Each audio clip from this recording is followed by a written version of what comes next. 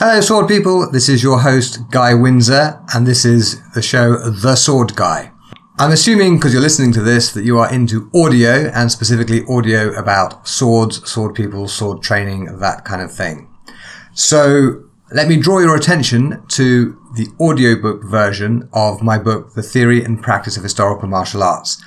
The book has 57 reviews on Amazon at the moment, 79 of which are 5-star. And if you prefer to absorb things in audio format, you can now get a copy of that book as an audiobook. It is the very first audiobook on historical martial arts ever created, as far as I can tell. It's narrated by Kelly Costigan, who was my guest on episode 32 of this show, and she's done a wonderful job of bringing the book to life. You can find a lengthy sample at guywindsor.net/audiobooks. And of course, if you like the sample, you can go along and buy the book wherever you get your audiobooks from. I should point out that patrons on my Patreon account, patreon.com/theswordguy, at the Cosimo de' Medici level and above, get the audiobook for free. So if that's you, please don't go and buy it. You should already have it. And on the subject of my patrons, let me just say here how extremely grateful I am to them all for their continued support of this show. And a special welcome to several new patrons this week. My patrons generally prefer to be anonymous. I don't know why. It's just a thing with them, I think. So I shan't be reading out their names here, but if that was you, thank you very much indeed for your support of the show. Now, without further ado, here is my interview with Beth Hammer. Hello, sword people. This is Guy Windsor, also known as The Sword Guy, and I'm here today with Beth Hammer. Beth is an artist, a swordswoman, a two-hand in Latosa Eskrima. She's a founding member of Sword Squatch. You can find her online, on Instagram at least, at Mud Skipper Rodeo. And I know Beth because we've trained together in Seattle, and she's hoisted me over her shoulders in a fireman carry, despite being about a head shorter than me. So Beth and I, shall we say, go way back. So without further ado, Beth, welcome to the show. Hello.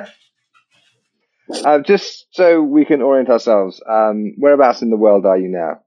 I live in Seattle, Washington, which is on the west coast of America, if you are unfamiliar with geography. And where grunge music comes from. Yeah, well, grunge music and many other things, like the film Sleepers in Seattle, which is one of my favorite films ever. Oh. Okay, so we know each other through training at Lonin. Is that how you got started in martial arts? Not in martial arts, but in swords, and came very soon after I started in martial arts. So I started about 6 years ago, like August, so six and a half years ago, doing Eskrima, which is a Filipino martial art, that's focused for everything from empty hand through knives, sticks, big stabs. There's a lot of one-handed swords, and machetes and all of that. And so my partner, Andrew, is the head of Seattle Eskrima. And so I started going to practices with him, and then very quickly started going to all the practices, and started going to there was a weekly private Eskrima practice. And then on December 12th, 2016, I think that's how math works. No, can't be 2014.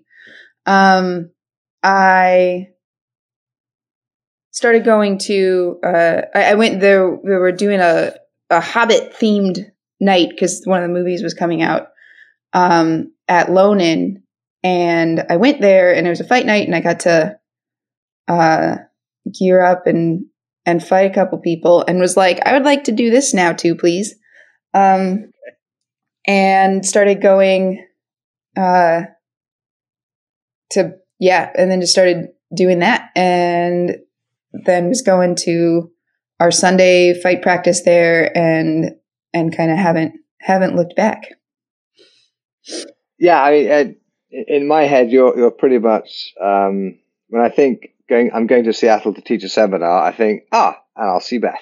Yay! Like you sort of become one of the mainstays of the club. But outside of your martial arts life, I also know you're an artist, and I still have my eye on one of those models of Rey from Star Wars. I still have them. Okay, yes, we need to figure out a way to get it here, because of course I am stuck in the UK and you're stuck in Seattle.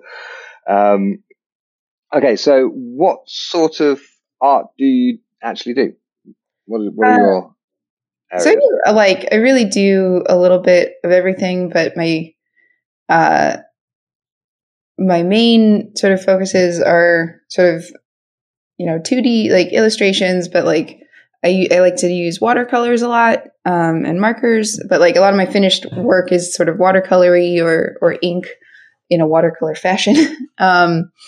And then sculpture. I do a lot of sculpture is my favorite because I like touching things, and I'll do a lot of things with small either Fimo clay, which are polymer clays, which you bake in the oven, like in a regular oven at like 200 degrees. A lot of people, it's a very common thing you use with kids, but then if you have more skills, you can take it really far, and it's a really fun medium to play in, and is pretty forgiving, and you can like carve things back if you fuck it up, and then use some liquid polymer clay and then put more clay on and keep going, and it's great. And then I will often combine that with this other kind of clay that's a 2-part epoxy clay, and you have 2 parts and you mix it together, and then you got about half an hour, and then it hardens all on its own in the same way that like epoxy glue hardens, but it's clay. In England, you have milliput. Yes, and I've used that in antiques restoration. Yeah, so it's very unforgiving. It is. That is. Yep. But you can. It's still very sandable. But there's a lot of versions of that kind of clay, and then you can. That's really nice for art, and so then that stuff's even better because then it's really hard and makes it feel a little fancier, and it's heavy. So when I do stuff with a lot of that in it, it actually feels like feels like more substantial, and like, no, I made an art. Okay. And then I like to paint them, and that's kind of so. Yeah, I mean, like I do a lot of little people, and like figurines and characters, and then some weird stuff and like weird monsters, and I like using really bright colors. Yes. I mean, I've had the pleasure of actually seeing your stuff and being in the workshop, or at least a workshop you were using at the time. And yeah, I sort of wished I had a very, very large padded bag to take it all home with me. Oh, thank you. So we'll have to put some pictures in the show notes so people can have a look and see the kind of work you do. So on the one hand, you are hitting people with swords and whacking them with sticks and what have you, and on the other hand, you are making beautiful objects. Do you find there's any kind of connection between those 2 areas? Well, I mean, like one of the big ones is that like with any, like both being art, you have to practice, and that neither of those things are something that you're just good at. Like I am naturally drawn to art, and I am naturally drawn to athletic endeavors, but that doesn't mean that I'm just good at them magically with my talent. I put a lot of work into both of these things, and that intentional practice is why I get better, and why someone can call me up and be like, I need a giant boot. And I can be like, yes, I can make you a giant boot. It's because I've, made lots of things before and can synthesize some stuff into doing new things now. But it's like, if I didn't have all of that practice that I've been doing for my whole life, I couldn't just like randomly be like, yes, I can make this random object. So I think, it's one of those things that there's memes on the internet all the time that show up in artist communities of like, it's not talent, it's literally 20 years of dedication.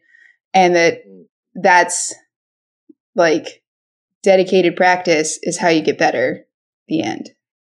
Yeah, I've interviewed quite a few people on here, and not a few of them are artists, and they tend to say the same sort of thing. And I've noticed a pattern in that I know some very, very good artists, and all of the artists I know say it's mostly practice. And anyone who says, no, it's all talent, is someone who can't do the thing. I've never met anyone who can really do the thing, who says, oh yeah, I just wake up in the morning and I can just do it because it's just, I have the gift. I have never yet encountered that in a high level performer in any domain. Yeah. Yep. I do that. Well, speaking of high level, I think the last time I saw you, you hoisted me over your shoulders in a fireman carry for a photo op. And of course, a picture of that is definitely going in the show notes, and we might even use that as like the main picture for the whole episode because it's cool. But those are my favorite pictures. Yeah. So what's going on with that? Basically, I think it's funny because I'm very small, and I don't remember who the first person was, but I know that there's a picture before we painted the loft blue of me holding, fireman carrying Andrew. Oh, that's why. Okay. Tell us. I believe why the whole situation. So have you seen the movie Ever After? No, I don't think I have. It's a very important movie that this was made in 1999 with Drew Barrymore as Cinderella. And so it's sort of like the real story of Cinderella. And in it, and she's like a peasant and she falls in love with Prince, and it's more like of a romantic period drama. There's a whole thing where they get like accosted by gypsies, and they manage to like shout the gypsies down, and then I'm going to give away it's a fun moment, but it's okay because it's worth it. And they shout the gypsies down, and then they're like, she's a lady, so they're going to let her leave, but he's the prince, so they're definitely going to keep him for ransom. And then she's like trying to pretend to be a noblewoman by like being like badass, and she's like, I demand a horse, and like, or I demand that you let me go, and that since you've deprived me of my escort, I demand a horse as well. And then the gypsy's like kind of like taken aback and like, well, okay, you can have anything you can carry. And then she's like, can I have your word on that? And then he's like, yes. And then she picks up the prince and walks away with him. And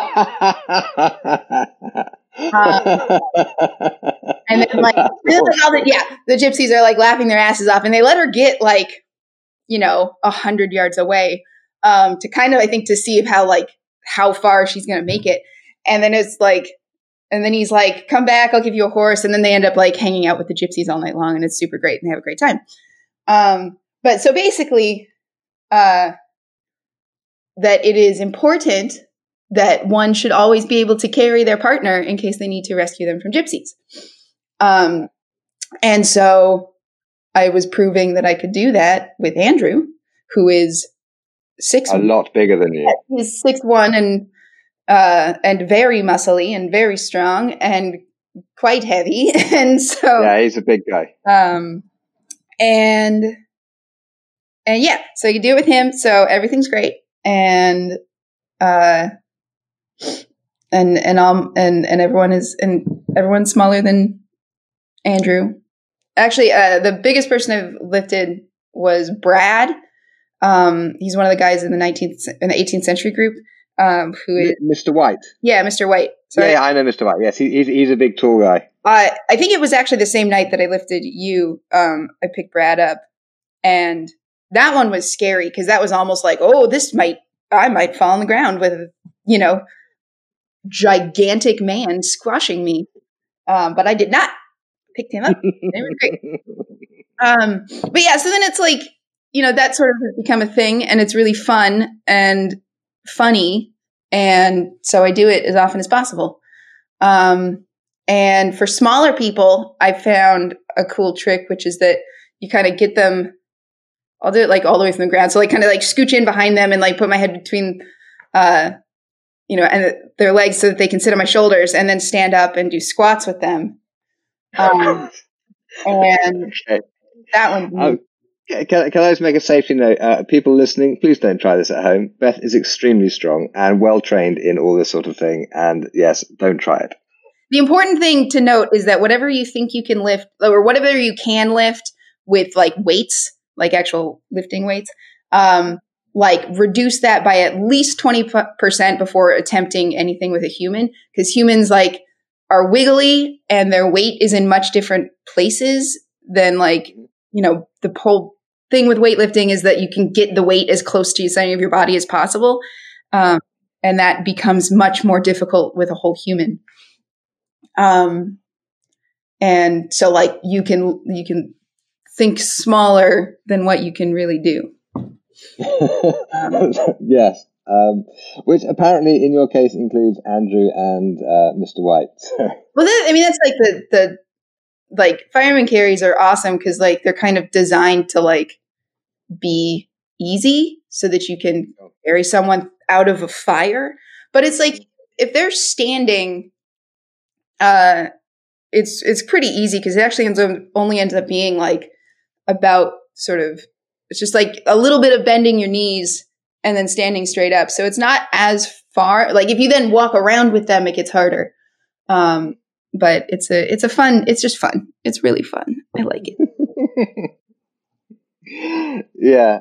Okay. Now, the last time I saw you, it was at Sword Squatch, which, for those listening who are not familiar, is an event, kind of a sword fighting convention that is held in any good year. It is held in Seattle, and it has the extraordinary distinction of being literally the only event I have ever been to for which I bought a special pair of purple, sparkly unicorn underwear, which gives you some idea of the flavor of the event. And yes, I will. I will put a picture of the underwear in the show notes. I will not be wearing the underwear in the picture. I will just post a picture of the underwear itself because it will give you the flavor of the event more than anything else. What if you put the underwear on over a pair of pants and then took the picture? But that would look like I was trying to be Superman and failing miserably. So I don't think I'm going to go with that. What is it like trying to organize an event like that? It is a tremendous amount of work. And that we all like love doing. And, but basically the event is like the second weekend of, September. That's the weekend after Labor Day. So depending on how the calendars work. And then we start planning in January, and pretty intensely. There's a lot of stuff that like has to happen right away. And then there's like, and all of that. But like we, just put like having, all of us have sort of attended events that have had a lot of hiccups or just were a complete disaster. And, and then some good ones that do have good practices that we've like borrowed some things from. And so like we, put a lot of pride and effort into trying to make this event run as smoothly as possible. And the way that you do that is by over planning from the beginning so that then when it comes to the day of the event, it just runs itself, ideally. And we also have an amazing volunteer team that does so much work and, and day of stuff like are really hands-on and really put a tremendous amount of love and effort into making things run smoothly so that we can have this be like this really amazing sort of destination event for people to come to that they then can just sort of relax and hang out and have fun and put in a lot of hard work and do a lot of learning and not have to worry about going and finding food or dealing with, or having to be spontaneously called up to judge a tournament. And so like all of that comes from, this planning and us. And then we have a really good dedicated team, that, everyone is very good at what they do and also is doing this on top of day jobs.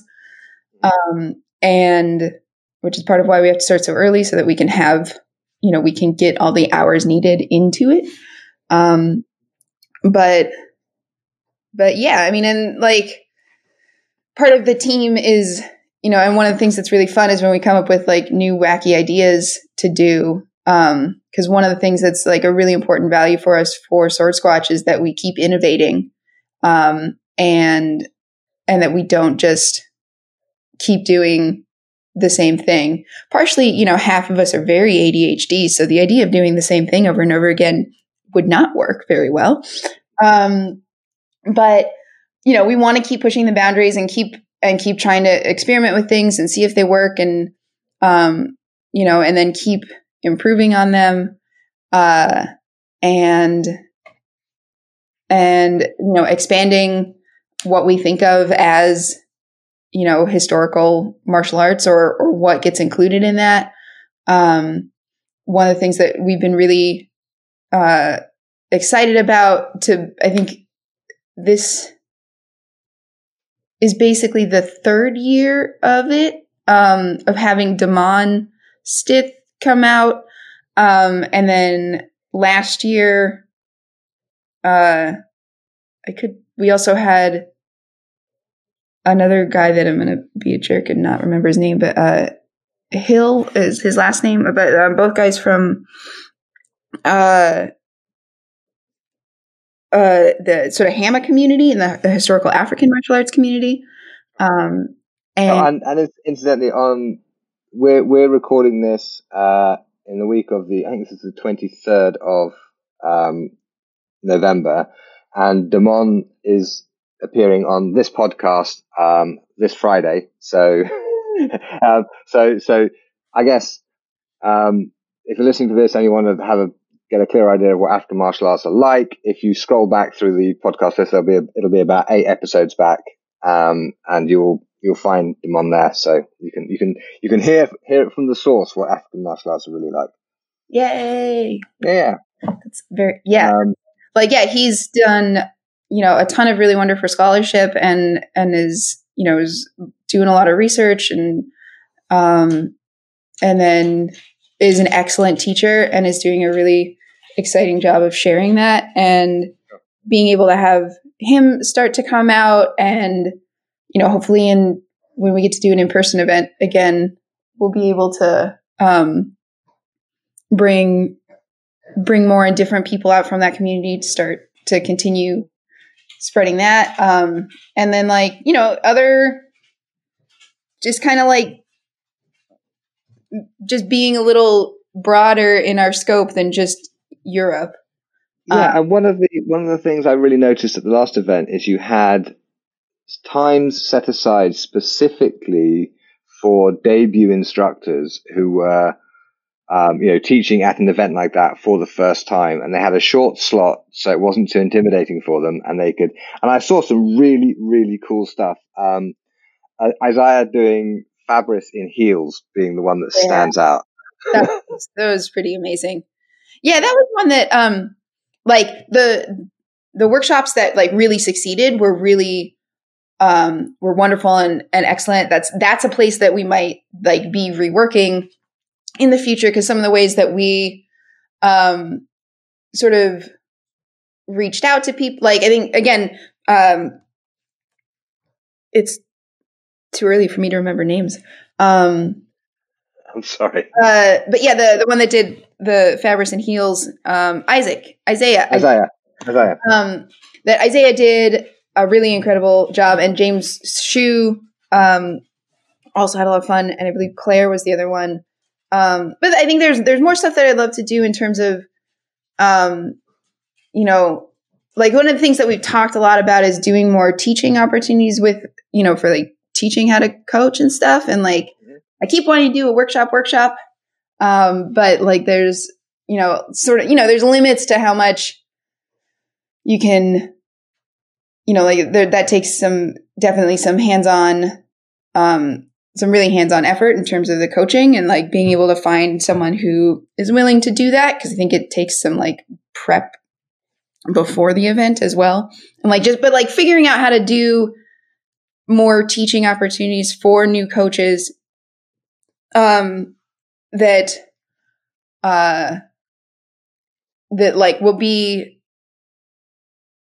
will fit into an event like Sword Squatch, and be still fun and exciting and not, because what wouldn't work is a 5-hour intensive thing because we're trying to do too many.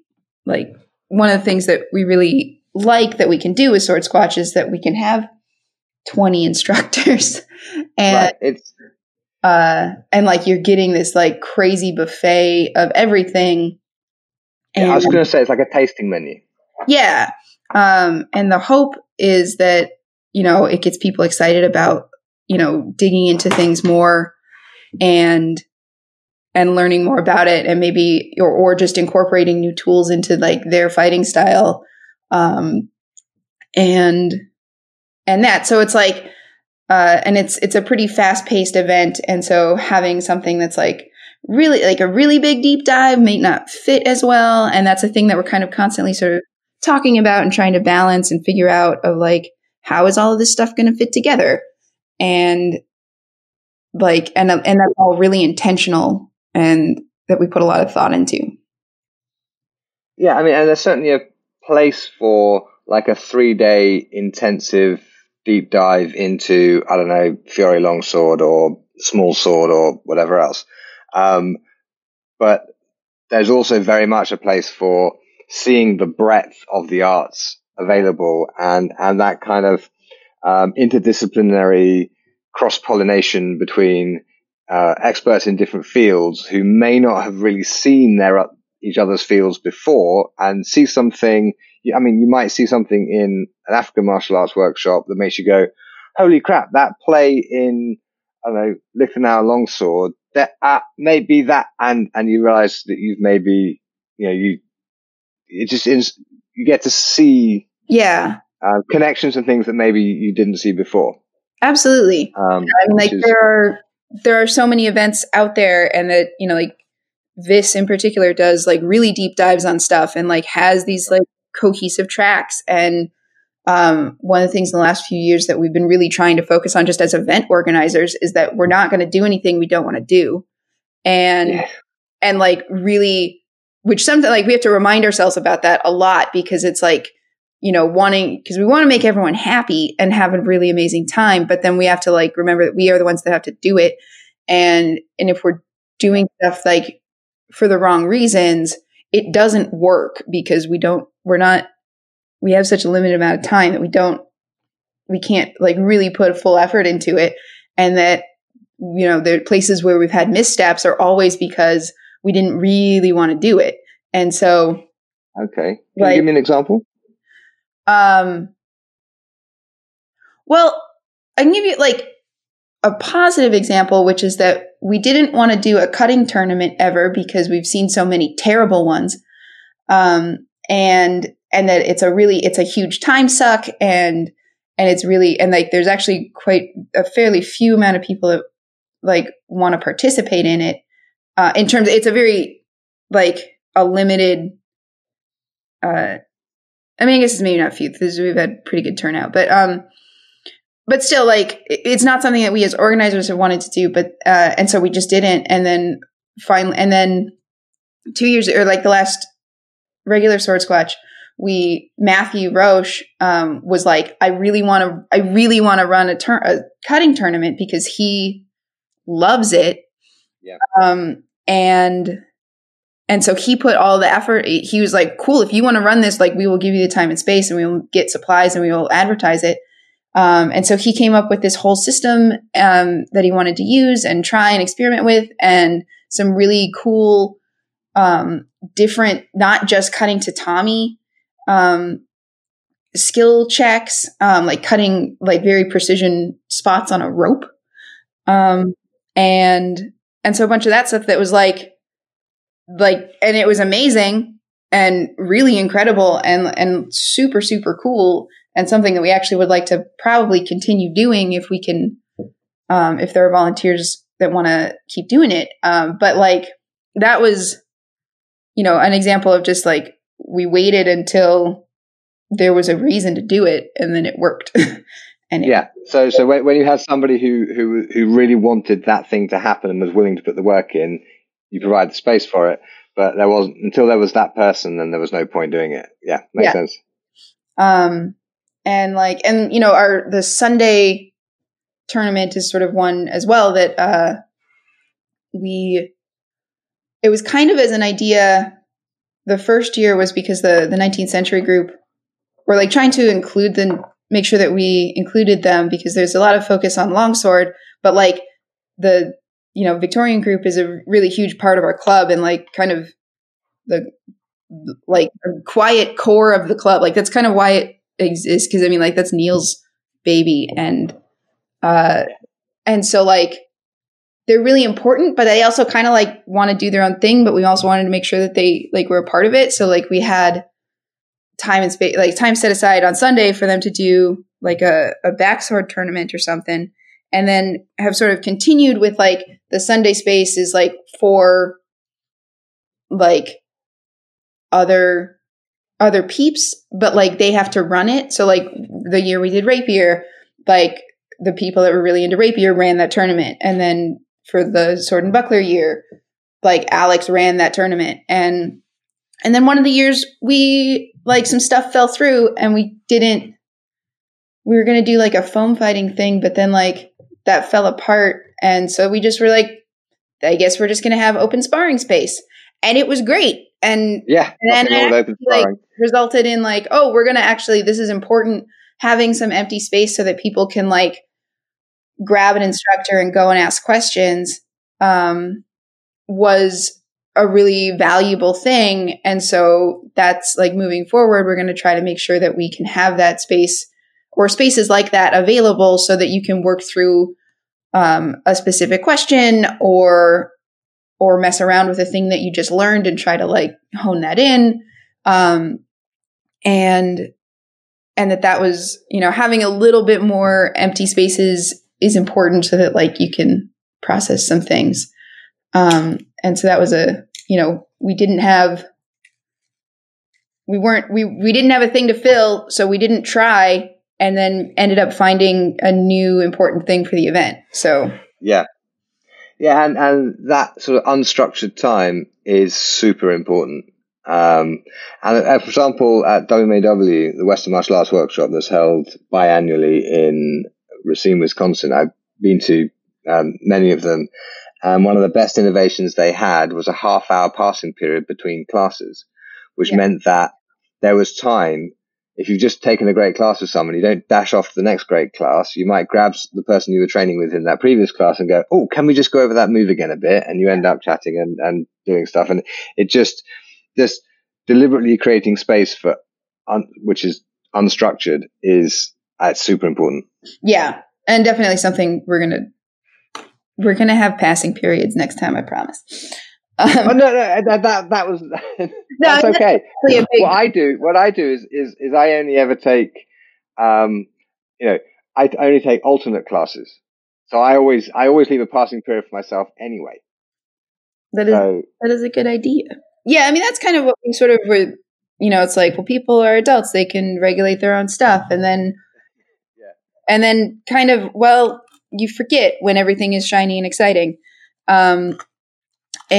Or people just walk in late, and it's like, so that's a thing that we actually, probably took a little too long to really embrace, but like we'll be doing in the future is like having more space in between, so that people can like actually end up getting more out of it. And it's like, if we have 3 fewer classes over the course of the day,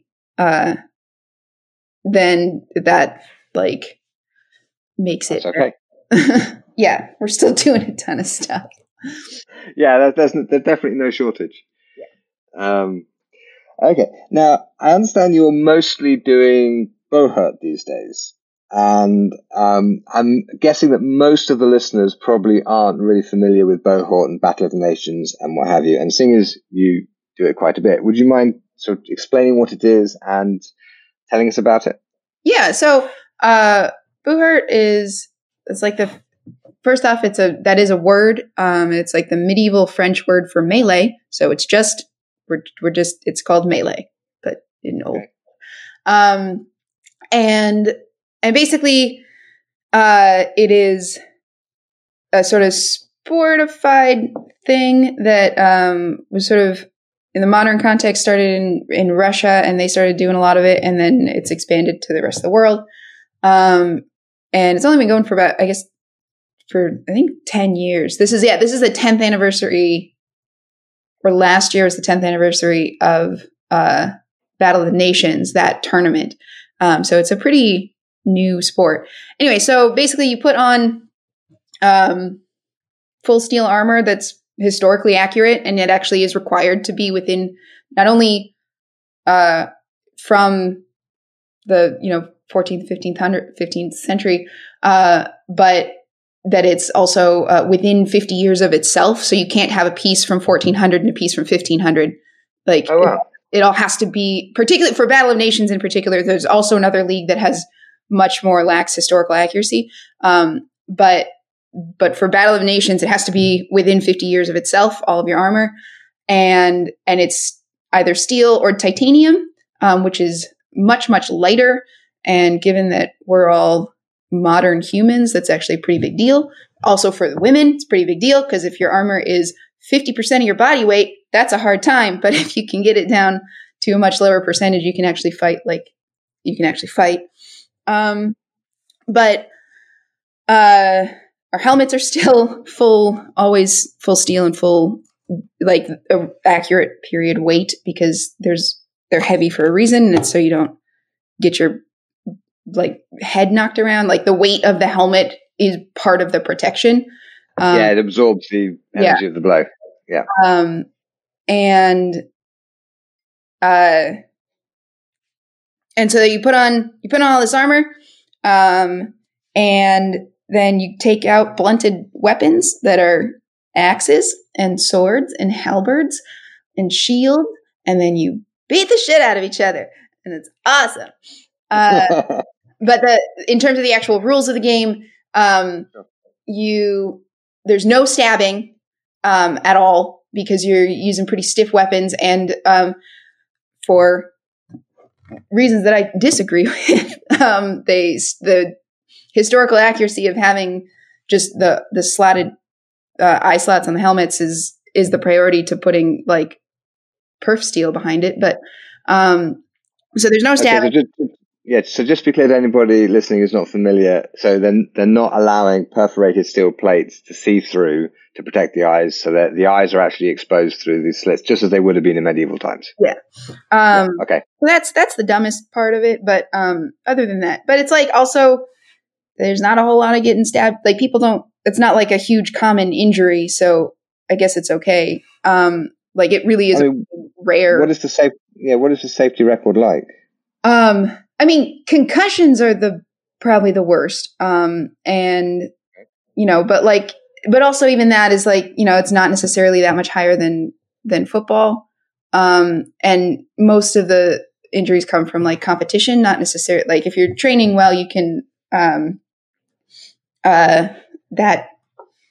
you can do that with and mitigate injury. But then you get weird, you get a lot of bruising.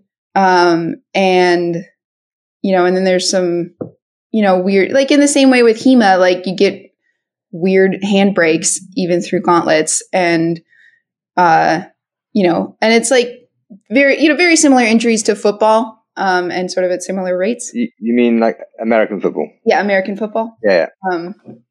And then as far as, so if you're in a competition, you can it's teams of anywhere from 3 to 26. The sort of standard, the common sizes are 5s, 10 or 12, and then 15 or 20. And that all of those different sizes have very different strategies for how you play and how you fight. And then how you get people out, because obviously you're not stabbing them, is that you sort of get them on the ground, and anything other than their feet are touching the ground. So there's a lot of wrestling, but there's also, using striking to bang people up a little bit and soften them up and like make them want to go down. So hang on. So the only winning condition is getting the person on the ground. Yes. Yeah. Okay. So that's basically it. It's super fun, and for me, one of the things that was really, really exciting about when I finally got to start doing it, because I had known about it for probably a year or so before I finally was able to start doing it. But when I finally did, it was like, yeah, no, this is what I want to be doing. Because I've done a whole lot of wrestling, because all fighting is wrestling. And so like having that foundational skill is really important to HEMA as well. And so had that. And then also with all of the work that I've done in Eskrima and the empty hand stuff and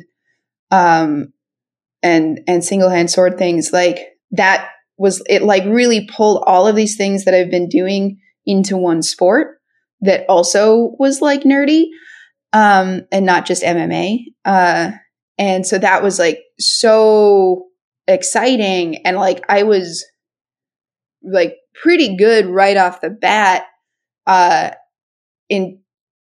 because I just had all the skills already, because I'd been working on them through these other disciplines, and have been able to, and have done really well in it, because of all that. And so it was just really exciting and really fun way to pull it all together.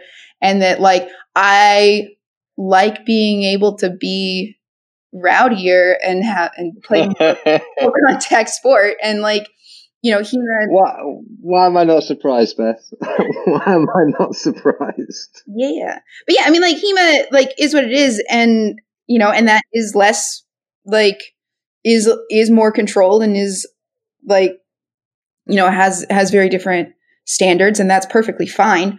And I really enjoy getting to not have those limits. And I like getting to kick, this is Sparta, kick people, through a fence.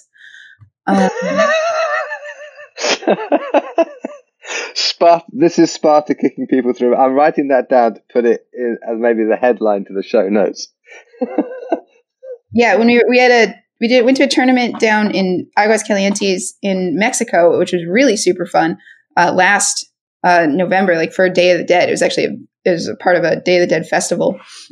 And one of the matches, I kicked like 3 people. Like the list, there's like a wooden fence, like a sturdy wooden fence. But this particular fence didn't have a lower rail, so it's basically this, and it was like the taller rails, so that it's harder to push people over the top of them, and then risk some pretty interesting, very dangerous injuries to like necks and heads if you fall on your head with 60 pounds of armor on.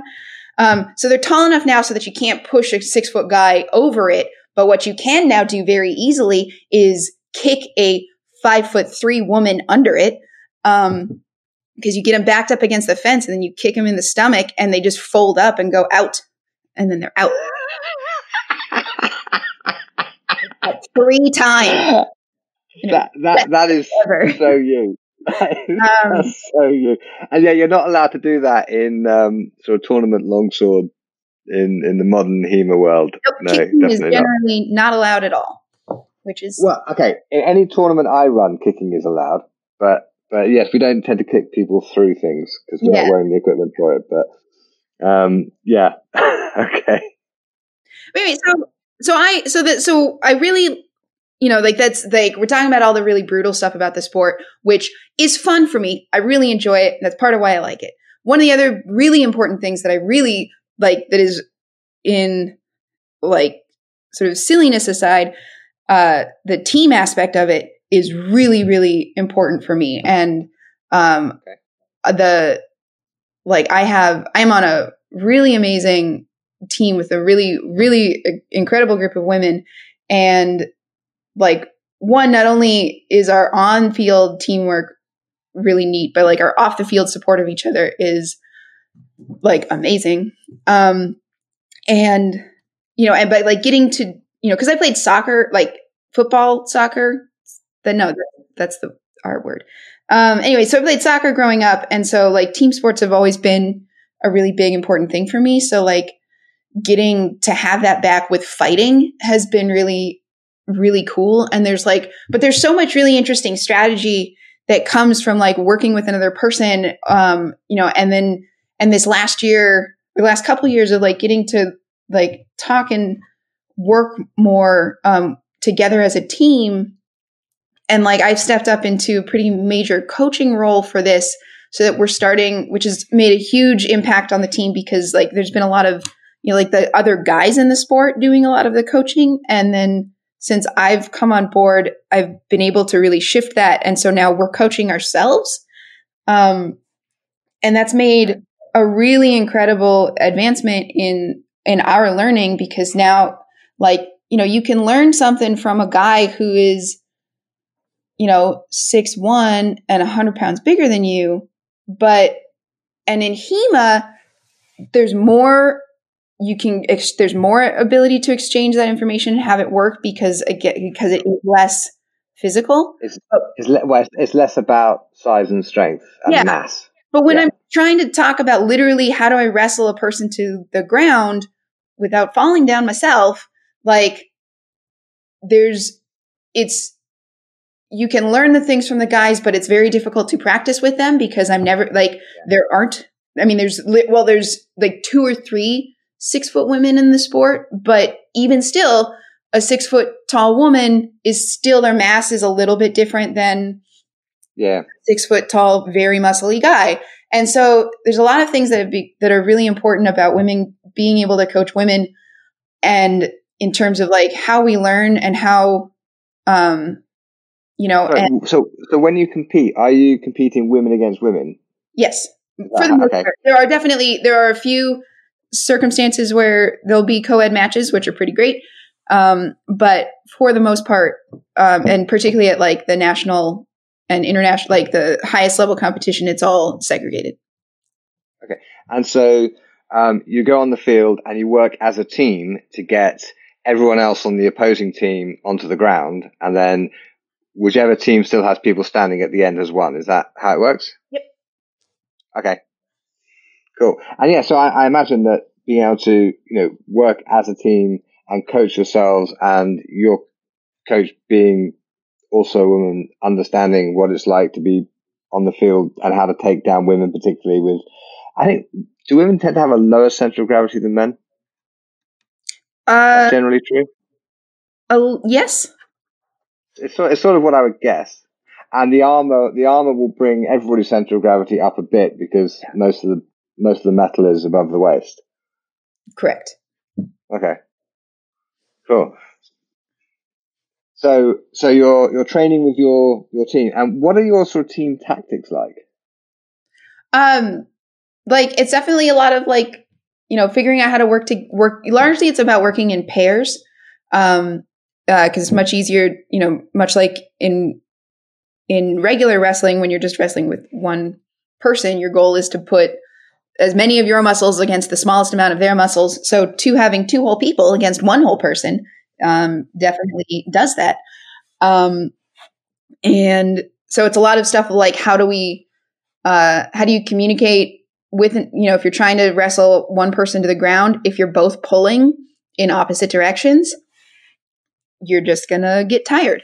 And so learning a lot of, getting a common language, and so that we can do things like you're pushing and pulling, or you're giving them something to trip over, and then the other person can push their face and then make them fall down. And things like that, or like, how do you get people off the fence?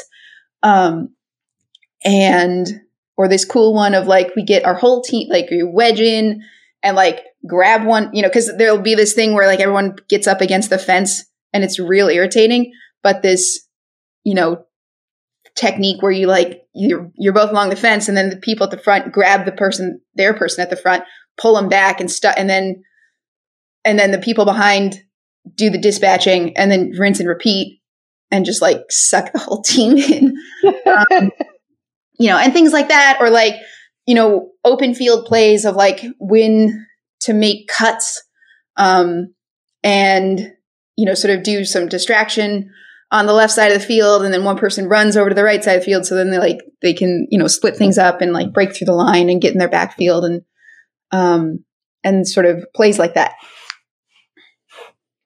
sounds like a huge amount of fun. Yeah.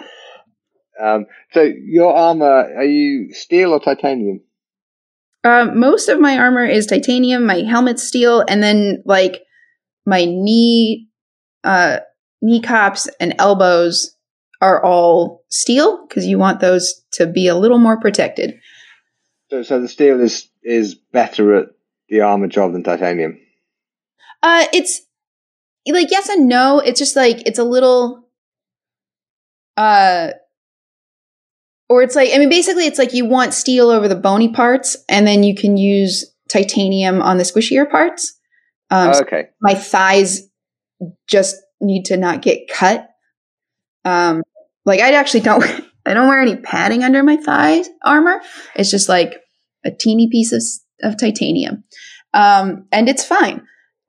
Same with like my, the stuff for my upper arms is like pretty light. Although I'm wearing a padded gambeson, so the arms are way more padded. But yeah, so it's just that, and then my coat of plates. It's like a kind of like the brigandine style. So it's segmented plates that are all riveted to a soft, or sort of to fabric, and then buckled on. So they overlap and stuff, but like it's still like you can move and bend a lot. And it's, you can do a somersault, and have full freedom of movement to do that. So it's pretty cool. Okay. That is very cool. So I'm not familiar with titanium armor. I've worn steel armor plenty, but so where do you even get it from?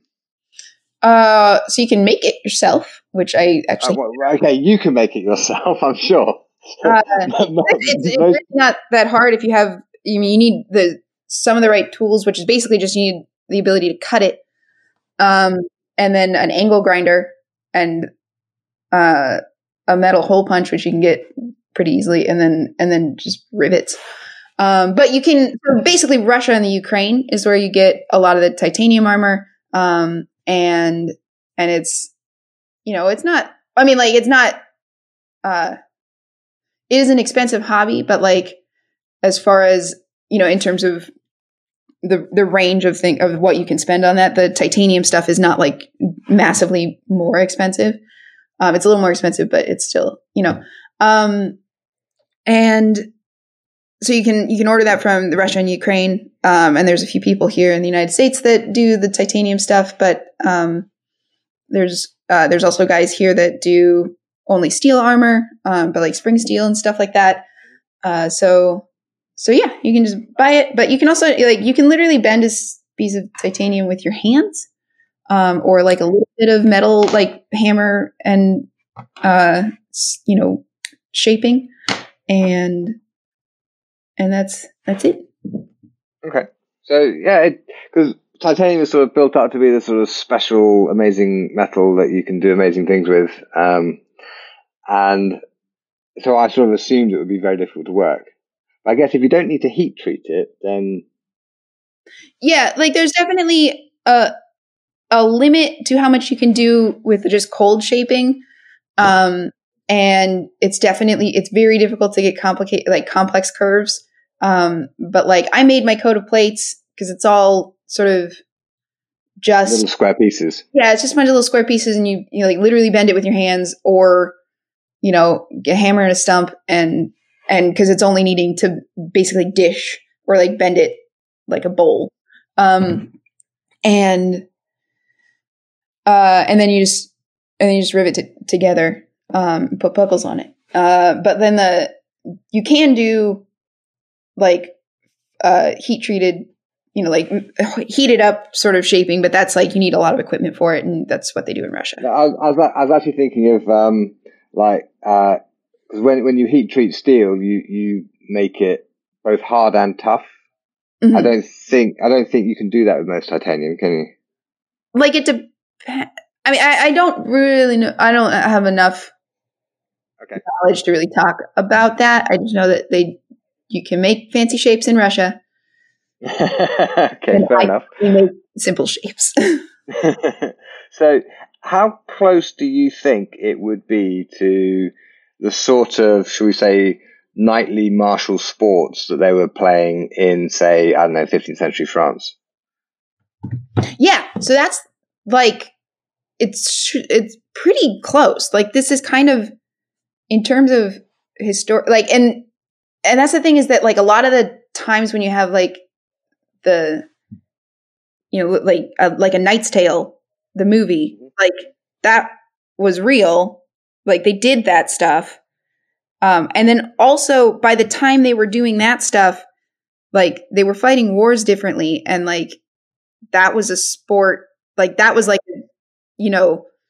a sport, a nostalgic sport that they were doing even then. So there's a lot of ways that it is totally similar to what they were actually doing. And if we're looking at it in a like historical medieval, like recreating historical arts sort of way, like that's what they were doing. They sportified this version of hitting each other, and then we're playing it as a sport. Sure. Yeah, I've often thought that there's a lot of probably useful information to be got. In the same way, every environment we train in has strengths and weaknesses, and can teach us some things but not others. And I think there's a lot to be said for a whole load of people all wearing armor actually trying to hit each other and get each other on the ground. It does strike me as probably as close as we can get in the modern world to an actually medieval melee type context without people getting killed. Yeah. And it was real cool. Sure. But it's really fascinating and really interesting. Like I've also gotten to go to Penzik and participate in those battles, which is like. So just to explain what Penzik is for people who might not know. Penzik is the largest SCA event, and the SCA is the Society for Creative Anachronisms. And there are so many ways that people have come up with to hit each other with stick or with sword shaped objects. This is just one of them, and it's using arm. You're full. You wear a lot of armor. Some of it can be plastic. I just wear my bowherd armor because it's conditioning, and it's which is interesting when you're going up against someone that's wearing the least amount of armor that they're allowed to wear, and it's all plastic. Okay. And here my 60 pounds of stuff, or 45 pounds of stuff. But it's and then they use rattan weapons. And then it's like one hit and you're out.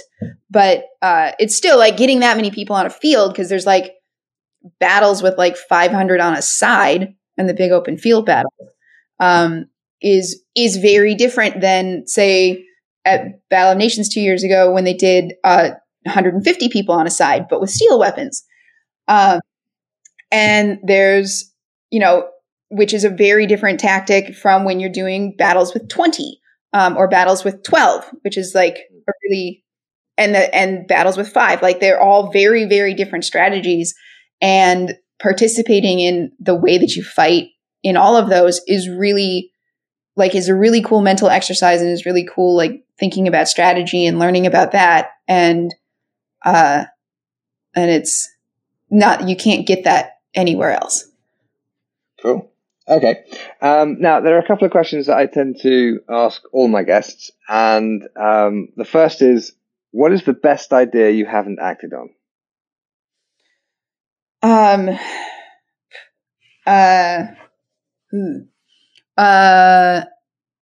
Actually setting up my coaching Patreon. Okay. That's a thing that I've been thinking about now for a couple months, and I'm still working on. And by working on, I mean I've been thinking about it. I've gotten a little bit down on paper, but that's Okay. Well, here's a thought for you, Beth. It's the 23rd of November today, and this show is going to be going out in January. Oh. So if you're going to get it done in December, tell me the link, and we can mention it on the show. That'd be cool. Yeah. So I'm thinking about starting a coaching Patreon. Okay. Which would be, yeah. I mean, so what would you be? What would the coaching Patreon do? I mean, what are you raising the money for doing? So it's there's a little bit of it being a Bohert focus, but also very much would be useful for HEMA as well in terms of because it's wanting to do sort of customized coaching feedback either for individuals or for teams, and also for coaches, and people running classes and being able to offer support for that, and individual one-on-one Zoom calls and coming up with drills and lesson plans that people can use, and that's kind of the base idea, and then seeing if it evolves into more where it grows from there. Yeah. Sure. Okay. Well, if you do get it done before the show goes live, just send me the link and I'll put it in the outro, so people can, and also of course in the show notes, so people who are listening to this can find it. Neat. Well, thank you. Yeah. Well, no worries. Of course. Yeah. Okay. So my last question. Someone gives you $1 million to spend improving historical martial arts. How would you spend it? Well, my first answer would be buy everyone squishy mats so that they can wrestle. I think that one of the, I am a massively huge advocate for wrestling, and that it makes all of your fighting better, that it's there in the text. Fiore starts with it, all fighting is wrestling. And if we think about things from a historical context, everyone wrestled. You wrestle as soon as you can crawl, and keep wrestling for the baseline level of physical understanding and strength and a sense of your body starts really early, and everyone wrestled. They didn't have TV. All they had was wrestling. And church. They had church as well. Yeah, wrestling church and wrestling. Okay. And, or doing very physical labor. And that's a thing that is, people want to be able to think that they can just learn it out of a book, but there's this baseline physical language that isn't in the textbook because everyone had it. And the only way that you can get it is by wrestling. And so, giving people more opportunities to wrestle would be I think, to me, the biggest meaningful improvement to the sport. And it goes back even way older. I mean, I was interviewing Damon Young, the philosopher, also just last week actually, and he mentioned that Plato got his name. That was basically that was his wrestling nickname. Yeah. Right, Dwayne which is as Plato. Oh my God, it's so good. Right, so I mean, wrestling has been a foundational part of physical culture in Europe, dating back to the ancient Greeks and probably before. So, yeah, I think you're onto something there. So you would spend the money basically equipping historical martial arts places with mats so they could learn to wrestle. Yeah.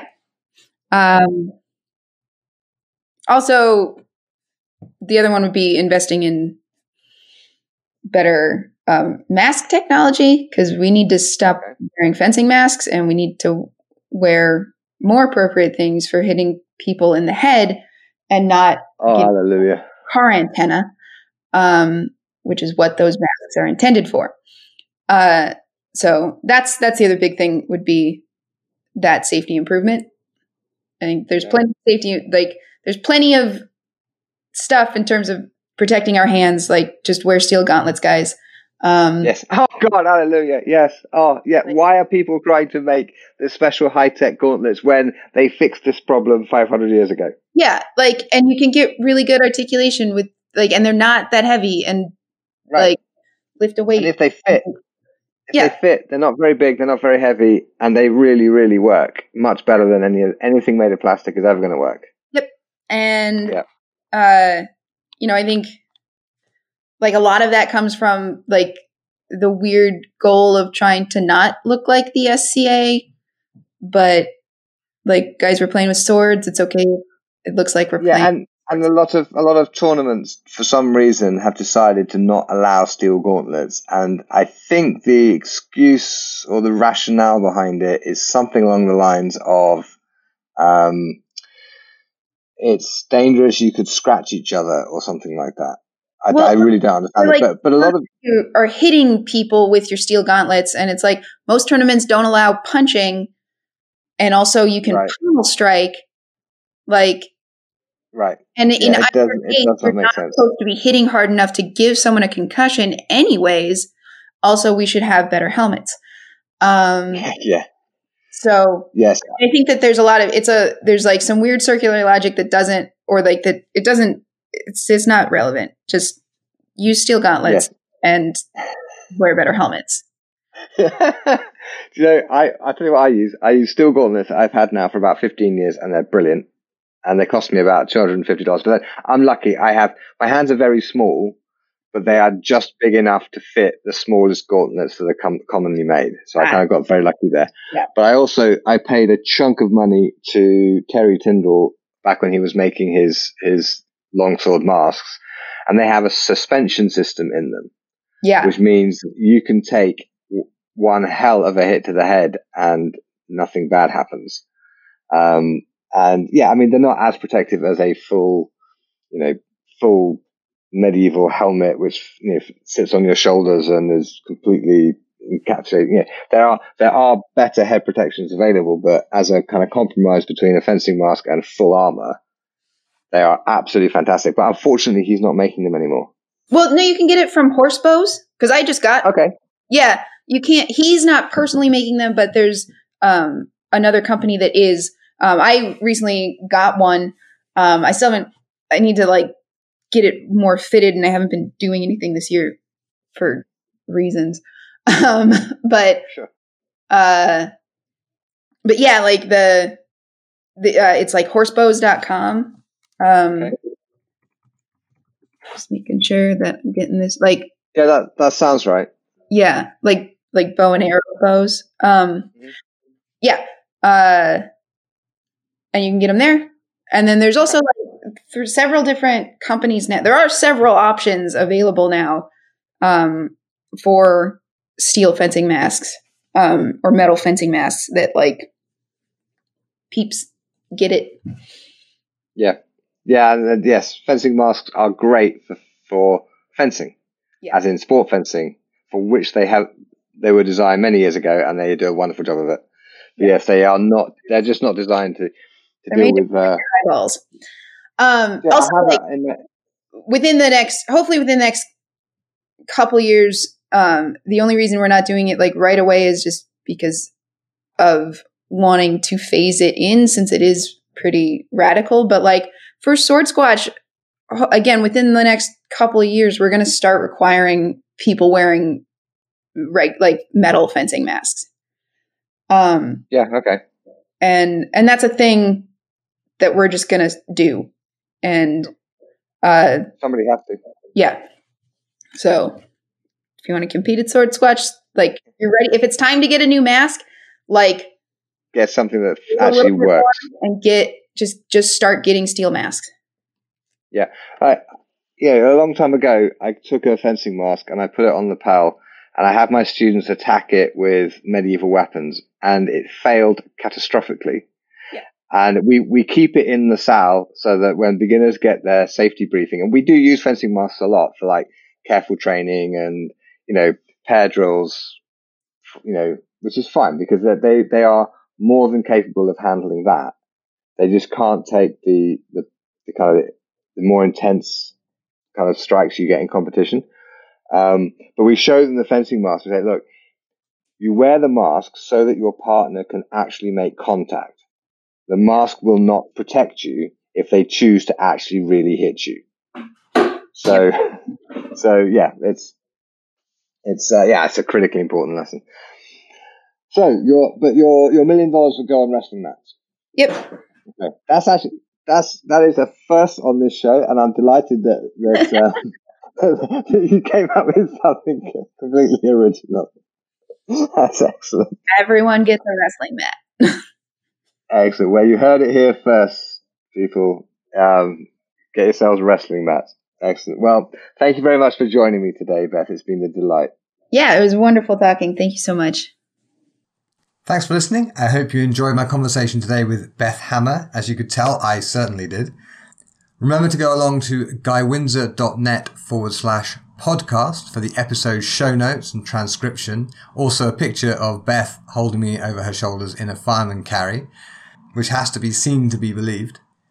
And you can also go along to patreon.com/theswordguy to get involved with the show. Tune in next week when I'll be talking to Miles Cupp. Miles is an engineer who works on Disneyland rides, which is exactly as cool as it sounds. And he applies his engineering knowledge to the study of historical martial arts. Our conversation gets into the weeds in all sorts of areas of mechanics, and I don't want to spoil it, but it goes literally from Disneyland to Pompeii. So don't miss it. So subscribe to this show wherever you get your podcasts from. And while you're there, if you would rate it or even review it, that would be extremely helpful. And all it costs you is a moment of your time, but it helps spread the word about the show. So if you enjoy it, please help other people to find it so they can enjoy it too. I look forward to seeing you next week.